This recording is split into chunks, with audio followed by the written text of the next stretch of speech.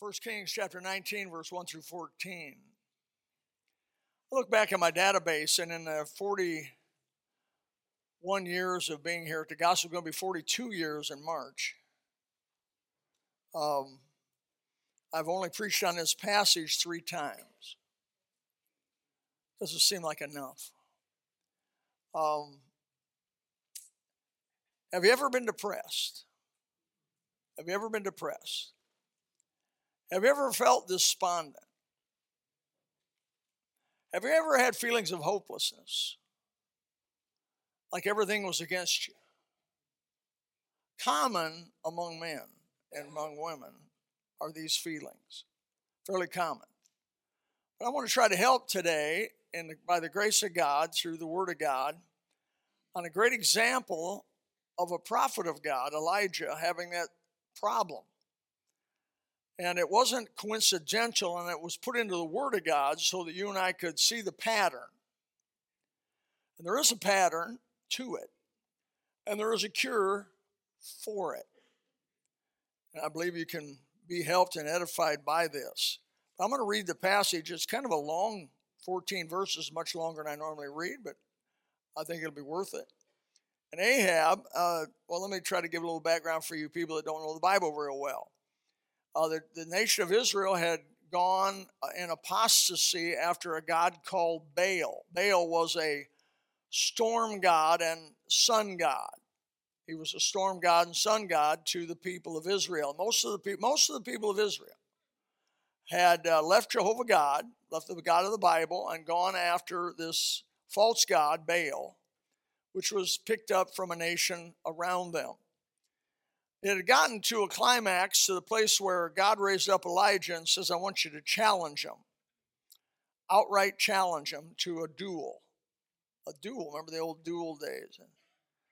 So he said, I want you to have an altar made, let them make their altar, and you make your altar. And the God that answers by fire, he's God. Do you all agree? And they said, yes, we all agree. The God that answers by fire, he'll be God. Now, you're not going to put a fire to the altar. You're going to build your altar. You're going to put sacrifice on it. And you're going to pray that your God would light it on fire, but you're not going to light it on fire. The God that lights it on fire, he's God. So all Israel gathers up Mount Carmel area, and the prophets of Baal, some 850 of them, and one guy, Elijah, independent, fundamental Baptist.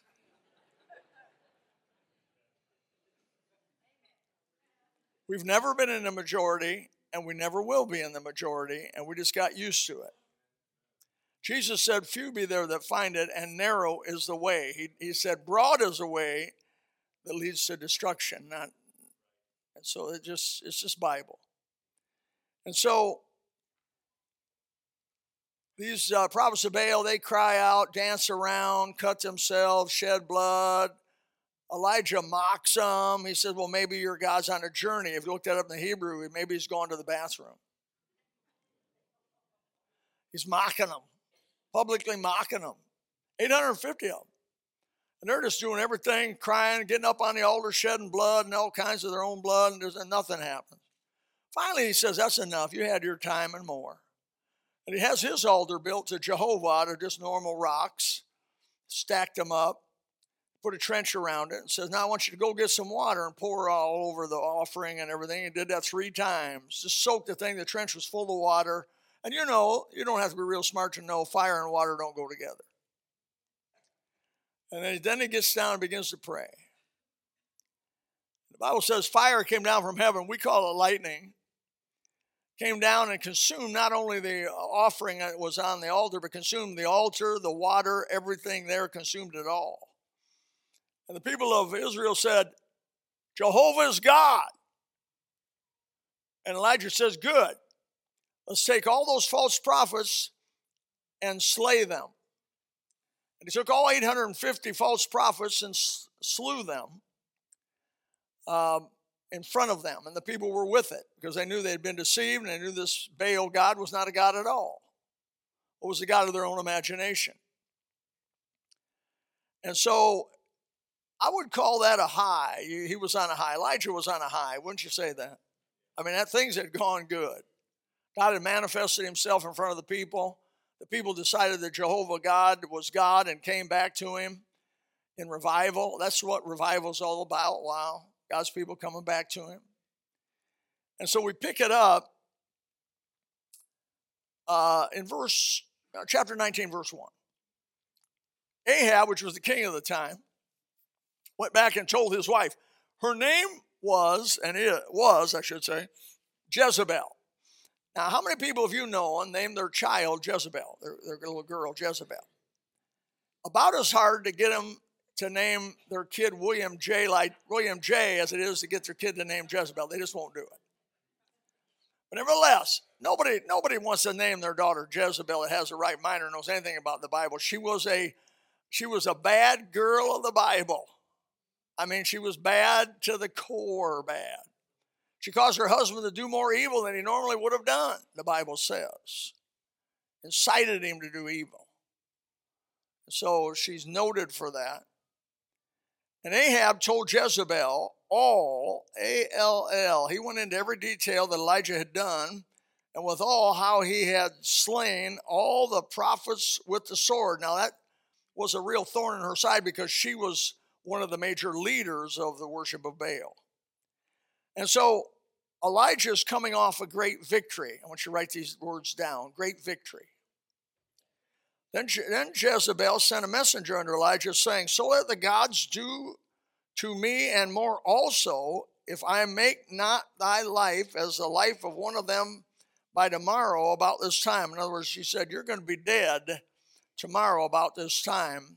And as the king's wife, the queen, she had some power and she had people working for her. So write down the words great adversity. After great victory, oftentimes will come great adversity. There's a pattern.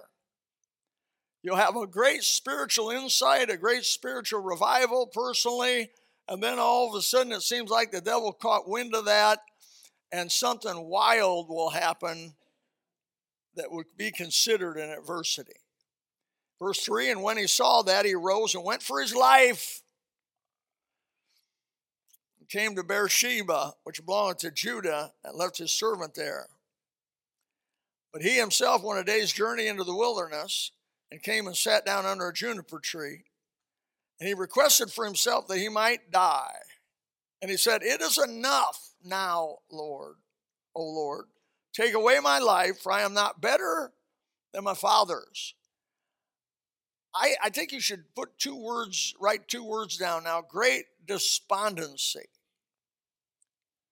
I don't know how you could be any more that way because of the expression, he just wanted to die. He just wanted to die. Ask God, please take my life. I'm no better than my fathers. Take it. And he lay and slept under the juniper tree. Behold, an angel touched him and said unto him, arise and eat. Write two more words called great intervention. And he looked, and behold, there was a cake baking on the coals. And as Brother Todd said, angel's food. And a cruse of water at his head. And he did eat and drink and lay down again. And the angel of the Lord, verse 7, came again and second time and touched him and says, arise and eat, because that journey is too great for thee. Now, you don't have to write this down, but I want to put a note on that. God cares about us.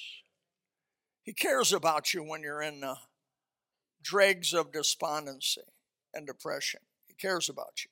He notices. Verse 8, and he arose and did eat and drink and went in the strength of that meat for 40 days and 40 nights unto Horeb, the Mount of God. He had the sustaining grace of God given him one day. He got angels' food and had sustaining grace, and God will do that for us. And he came thither unto the cave and lodged there, and behold, the word of the Lord came to him and said unto him, and this is the title of the sermon, what in the world are you doing here, Elijah? That's the title of the sermon today. What in the world, and I'm putting your name there, are you doing being depressed and down and despondent? What in the world are you doing here? That's what he basically told him there. He said it twice. Verse 10, he said, I have been very jealous for the Lord God of hosts, for the children of Israel have forsaken thy covenant. He said this twice also, this statement I'm reading. I've been zealous, but they've forsaken your covenant, throwing down thine altars and slaying thy prophets with the sword. And notice what it said, even I, only am left, and they seek my life to take it. Write down two words there write down great distortion. When you're in depression and despondency, it's not a time to make decisions. It's not the time you make big decisions. I think we're going to move. I think I'm going to sell the house. I think I'm going to quit gospel. I think I'm going to quit God. Don't be making big decisions when you're down. Verse 11, he said, go forth and stand upon the mount before the Lord, and behold, the Lord passed by. And four things happened. A strong wind rent the mountains, break into pieces the rocks before the Lord, but the Lord was not in the wind, which after there was a second thing, a wind, an earthquake came, but the Lord was not in the earthquake. After the earthquake, a fire, but the Lord was not in the fire. And after the fire, the fourth thing, a still small voice. And it was so when Elijah heard it, he wrapped his face in his mantle, his cover, and he went out and stood in the entering of the cave. And behold, there came a voice unto him and said, what in the world are you doing here, Elijah? Well, that's in the Hebrew.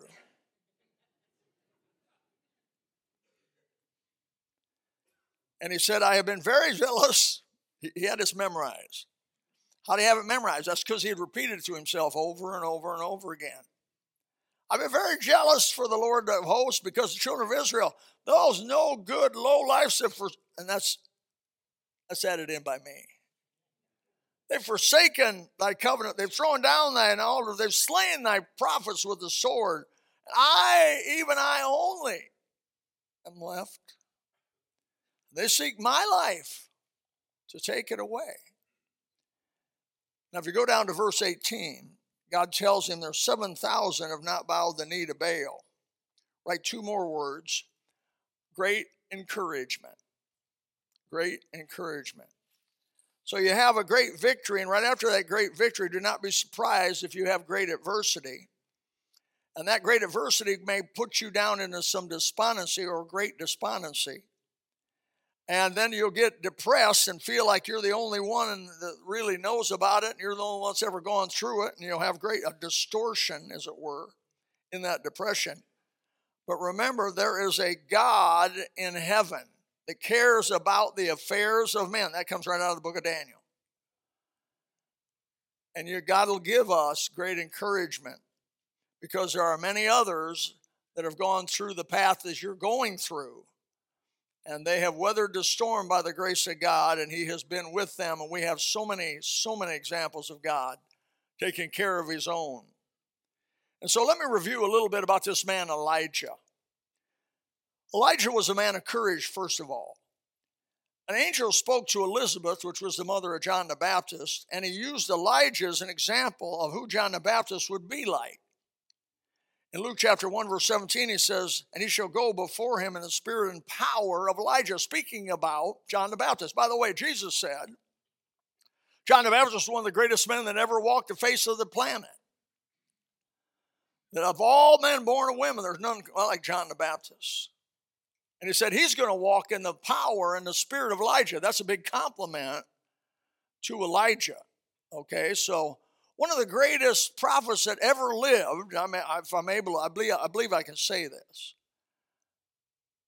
got real depressed and despondent after God had delivered such a wonderful thing for him and such a wonderful victory. And you know, if it happened to him, guess what? It could happen to you. It could happen to me. The man may have been the most courageous man for God in the entire Bible. He was fearless, as far as I could tell. Second thing I noticed about Elijah, he was a man of spiritual strength. He stood alone. At least he said he stood alone, right? He didn't know about them 7,000 others that didn't bow the knee to Baal or kiss his image.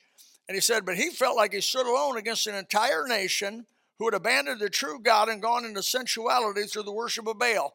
And you born-again believer in this room, and you that are watching by the internet and any other means we have, you may be called on like these people were called on to stand alone for God against an entire nation that has forsaken him. It's possible. Those truckers in Canada, God bless their soul. GoFundMe raised $10 million and the government intervened, made them send the money back. Another internet raised $8.5 million for the truckers and wouldn't let the truckers have it and sent that money back. Now they're talking about sending the money to crypto, some kind of currency I'm not familiar with. And they can't stop that. They can't stop that and can't shut that down. And I'm going to give money. I'm for them. The government of Canada said you're an outlaw if you help them. God forbid. Whatever happened to the government of the people, by the people, and for the people? I'm not being political. Well, those few people up there are suffering possibly the loss of everything they've ever had. They're willing to stand alone for their cause. How much more born-again believers who have the Word of God and the Holy Spirit and the power of God should we stand alone if it was necessary for the things of God? And not bend the knee to Baal or false teaching. He had spiritual strength. Elijah was a man of prayer. The Bible says in James chapter 5, verse 17, Elias, speaking of Elijah, was a man subject to like passions as we are. He was just like we are. And he prayed earnestly that it might not rain. It rained not on earth for by space of 3 years or 6 months, 3.5 years. It uses him as an example of all who should pray. It uses him as an example of what John the Baptist was going to be like, the greatest man ever walked the face of the earth, spiritually. He uses him as an example of how everybody should pray in James chapter 5, verse 17. And lastly, Elijah was a man of power. I don't think you can question that. Elijah versus 850 prophets of Baal. And that's, by the way, almost always the way it's been for a fundamental Bible believers that believe the Word of God is true from cover to cover, that believe every jot and tittle, every dot of the I and cross of the T is preserved by God himself. For people that take this Bible in its normal and literal sense, we are normally fairly lonely. Don't be surprised by it. If you got to have the crowd to believe God, you're going to be sadly disappointed. You don't have to have the crowd. All you need is the approval of God. And God and you make a majority, amen? It's okay to say amen. I won't throw you out. But the two statements, that was your introduction. The two statements that I would like to talk about are the statements found in verse 9 and verse 13. What in the world are you doing here, Elijah? First of all, what in the world was he doing in a place of discouragement and depression? There were 4 steps that I noticed about Elijah, how he got there. First, he allowed his circumstances to scare him. Number 1, he allowed his circumstances to scare him. A man in this room today just told me that he just found out he's got melanoma of the brain. I had melanoma. I had half my ear cut off, and I can just tell you that when you go in with melanoma, it's a different ball game. You can go in with lymphoma, you can go in with other stuff, and they just act like, well, we can probably cure it, we can probably work with it, but they don't talk like that with melanoma.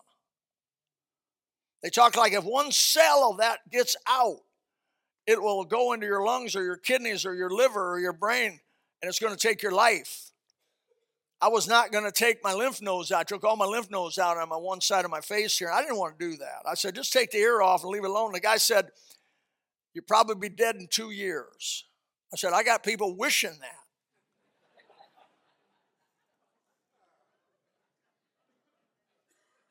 I said, so what you're saying, Doc, is I get to go to heaven in 2 years.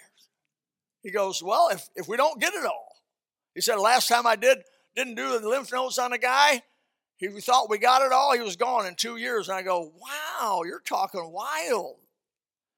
Well, that's all the man's done is do surgery on a melanoma for 35 years. He knows what he's talking about. Don't you let the circumstances of this life scare you. We worship a God who notices a little sparrow when he falls. We worship a God who made the microbiology. He cares about small stuff. He cares about your life. He made you. He decided what your eye color would be. He decided what your hair color would be, or if you had hair. He decided how tall you'd be. He decided what you'd look like. He decided how many arms you were going to have and how many legs you were going to have. And he decided you're here today because of the will of God. I say that in all confidence. You're here today, whether you know God or don't know him, whether you reject him or don't reject him, you are here today, knowing or not knowing, because God said in his permissive will you could be here. You say, I don't believe it. Doesn't make any difference what you believe. God is God above your belief or not belief. And someday it's going to be clear to all.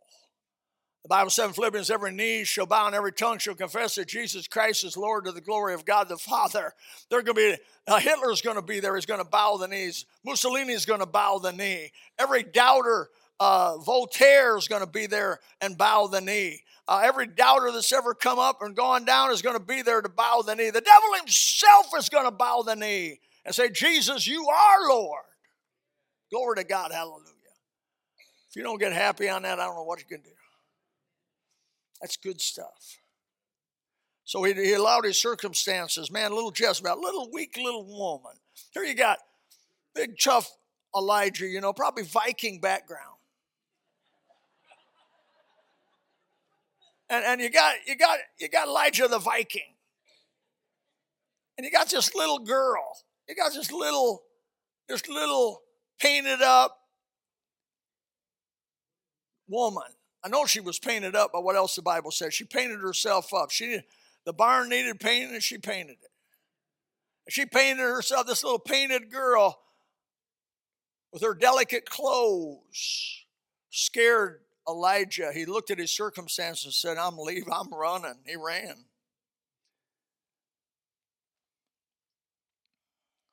When things get hopeless and they look endless or they look impossible, we got to go back to the verses of the Bible. 6 different times in the New Testament it says, for with God shall nothing be impossible.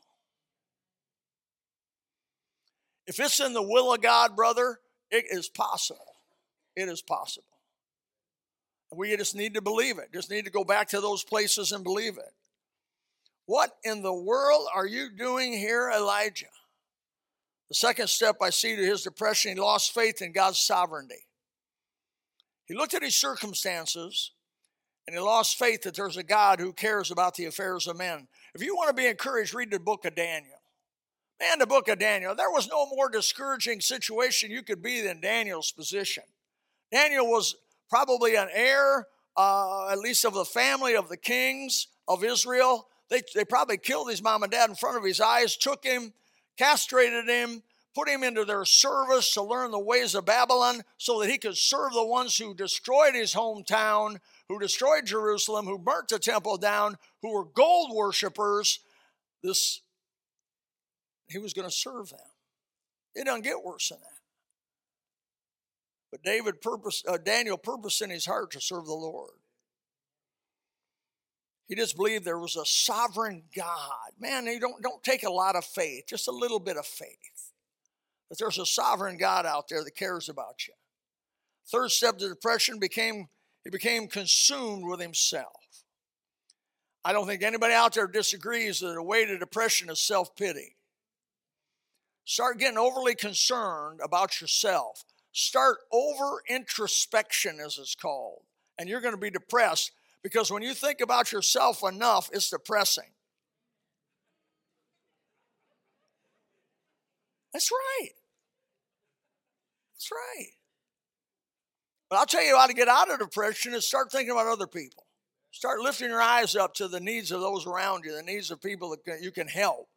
If you got a shut-in woman, you girls can bake a cake for them, bake a pie for them, give half to the preacher and half to the shut-in. Give it to the shut-in. I'm down, preacher. Make some cookies. Go distribute them around. Do something good. Go buy some flowers for somebody and just take them. You can go over to Publix for $6-7, buy a nice little bouquet of flowers, put them in it, and take them to somebody and say, I just was thinking about you today. I want to give you some flowers. He got full of himself. I am alone. Only me.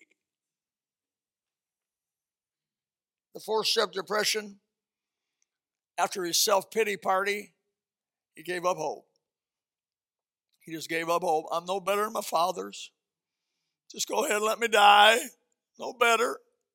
No better than they are. Totally hopeless. I ask you this question today. If you've been struggling with despondency and depression as a born-again believer, let me ask you some questions. These are questions you should ask yourself when, not if, but when you get in this kind of position.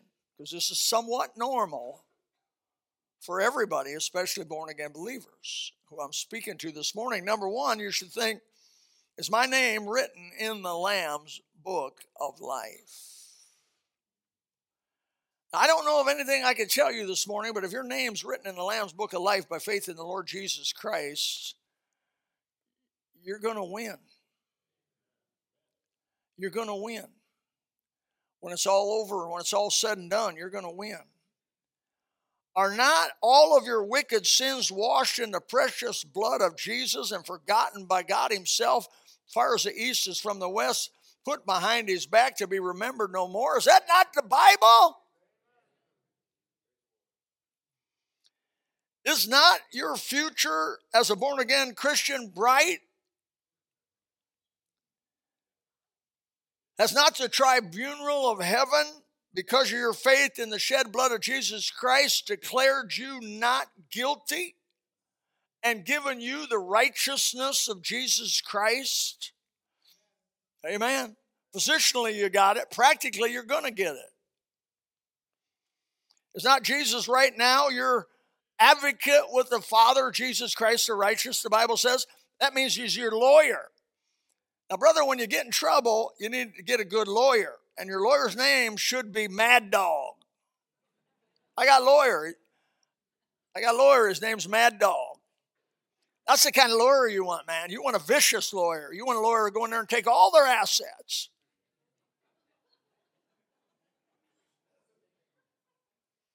That's why my wife stays with me.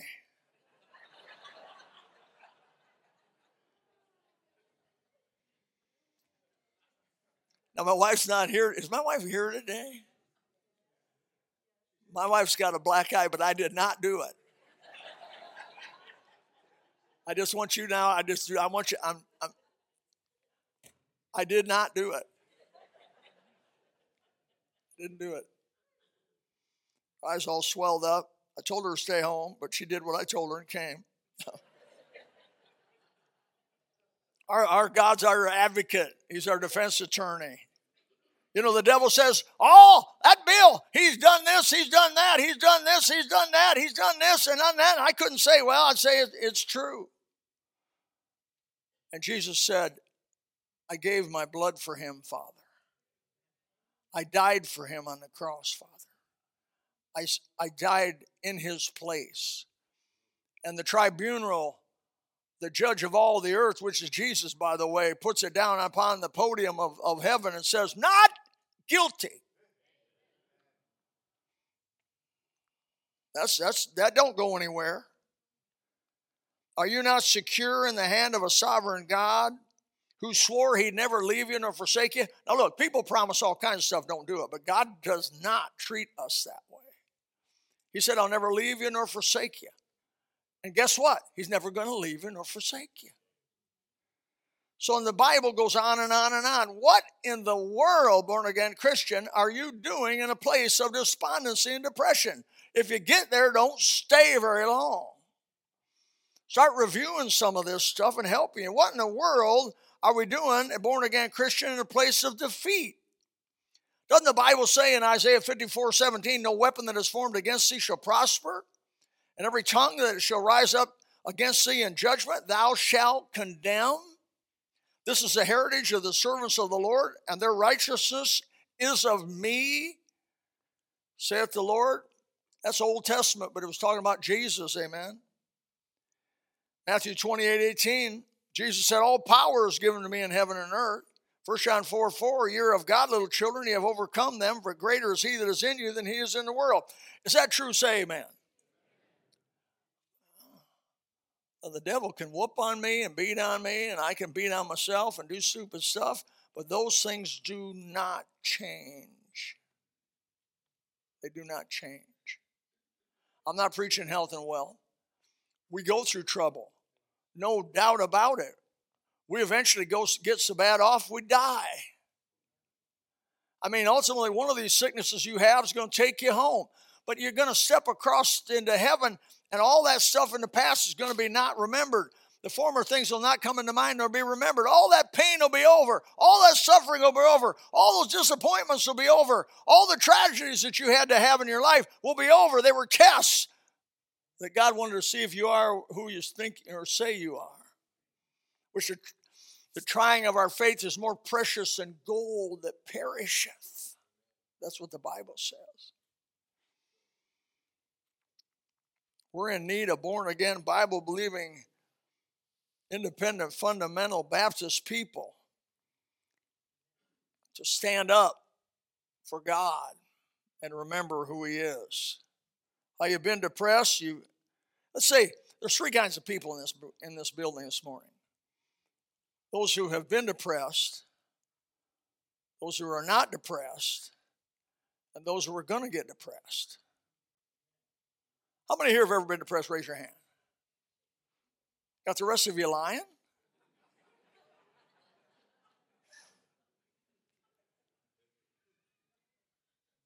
I remember as a young person, man, I was in 6th grade at Oslo Elementary School, and the desks were old, and the building was old, and all the wood had turned almost black from age.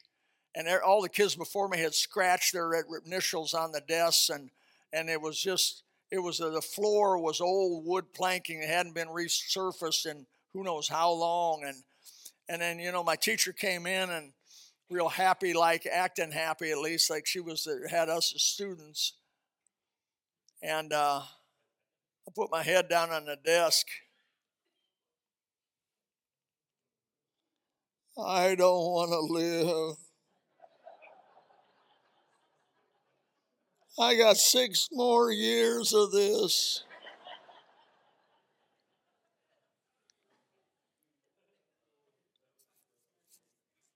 I hate school. At least I did. And I looked around and the 6 years were over. I said, good, I'm out. And God said, no, I want you to go to college.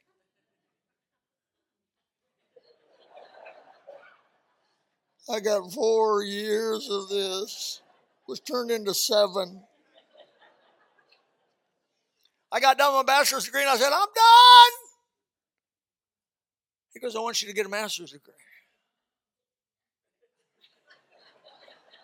3 summers.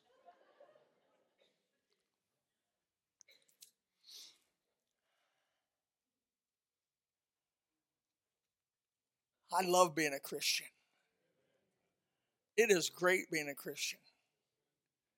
It is so phenomenal, so great. And I'm not making stuff up. No pie in the sky. But we have God for us, the Bible for us, the Holy Spirit for us, and in us as born-again believers. All the promises of God are mine. Yes, I'm going to go through trials, and yes, I'm going to go through testings, and yes, I'm going to go through resistance.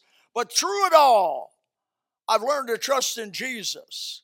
I've learned to trust in God. Father, help us. Help us to heed and take heed to these words in Jesus' name. Amen. If you would like to know more about the Lord Jesus Christ, you may contact us at the church website, gospelbaptistchurch.com, or you can go to Facebook and type in Gospel Baptist Church, Bonita Springs, Florida. Also, you could call the church office at 239-947-1285. Thank you, and God bless.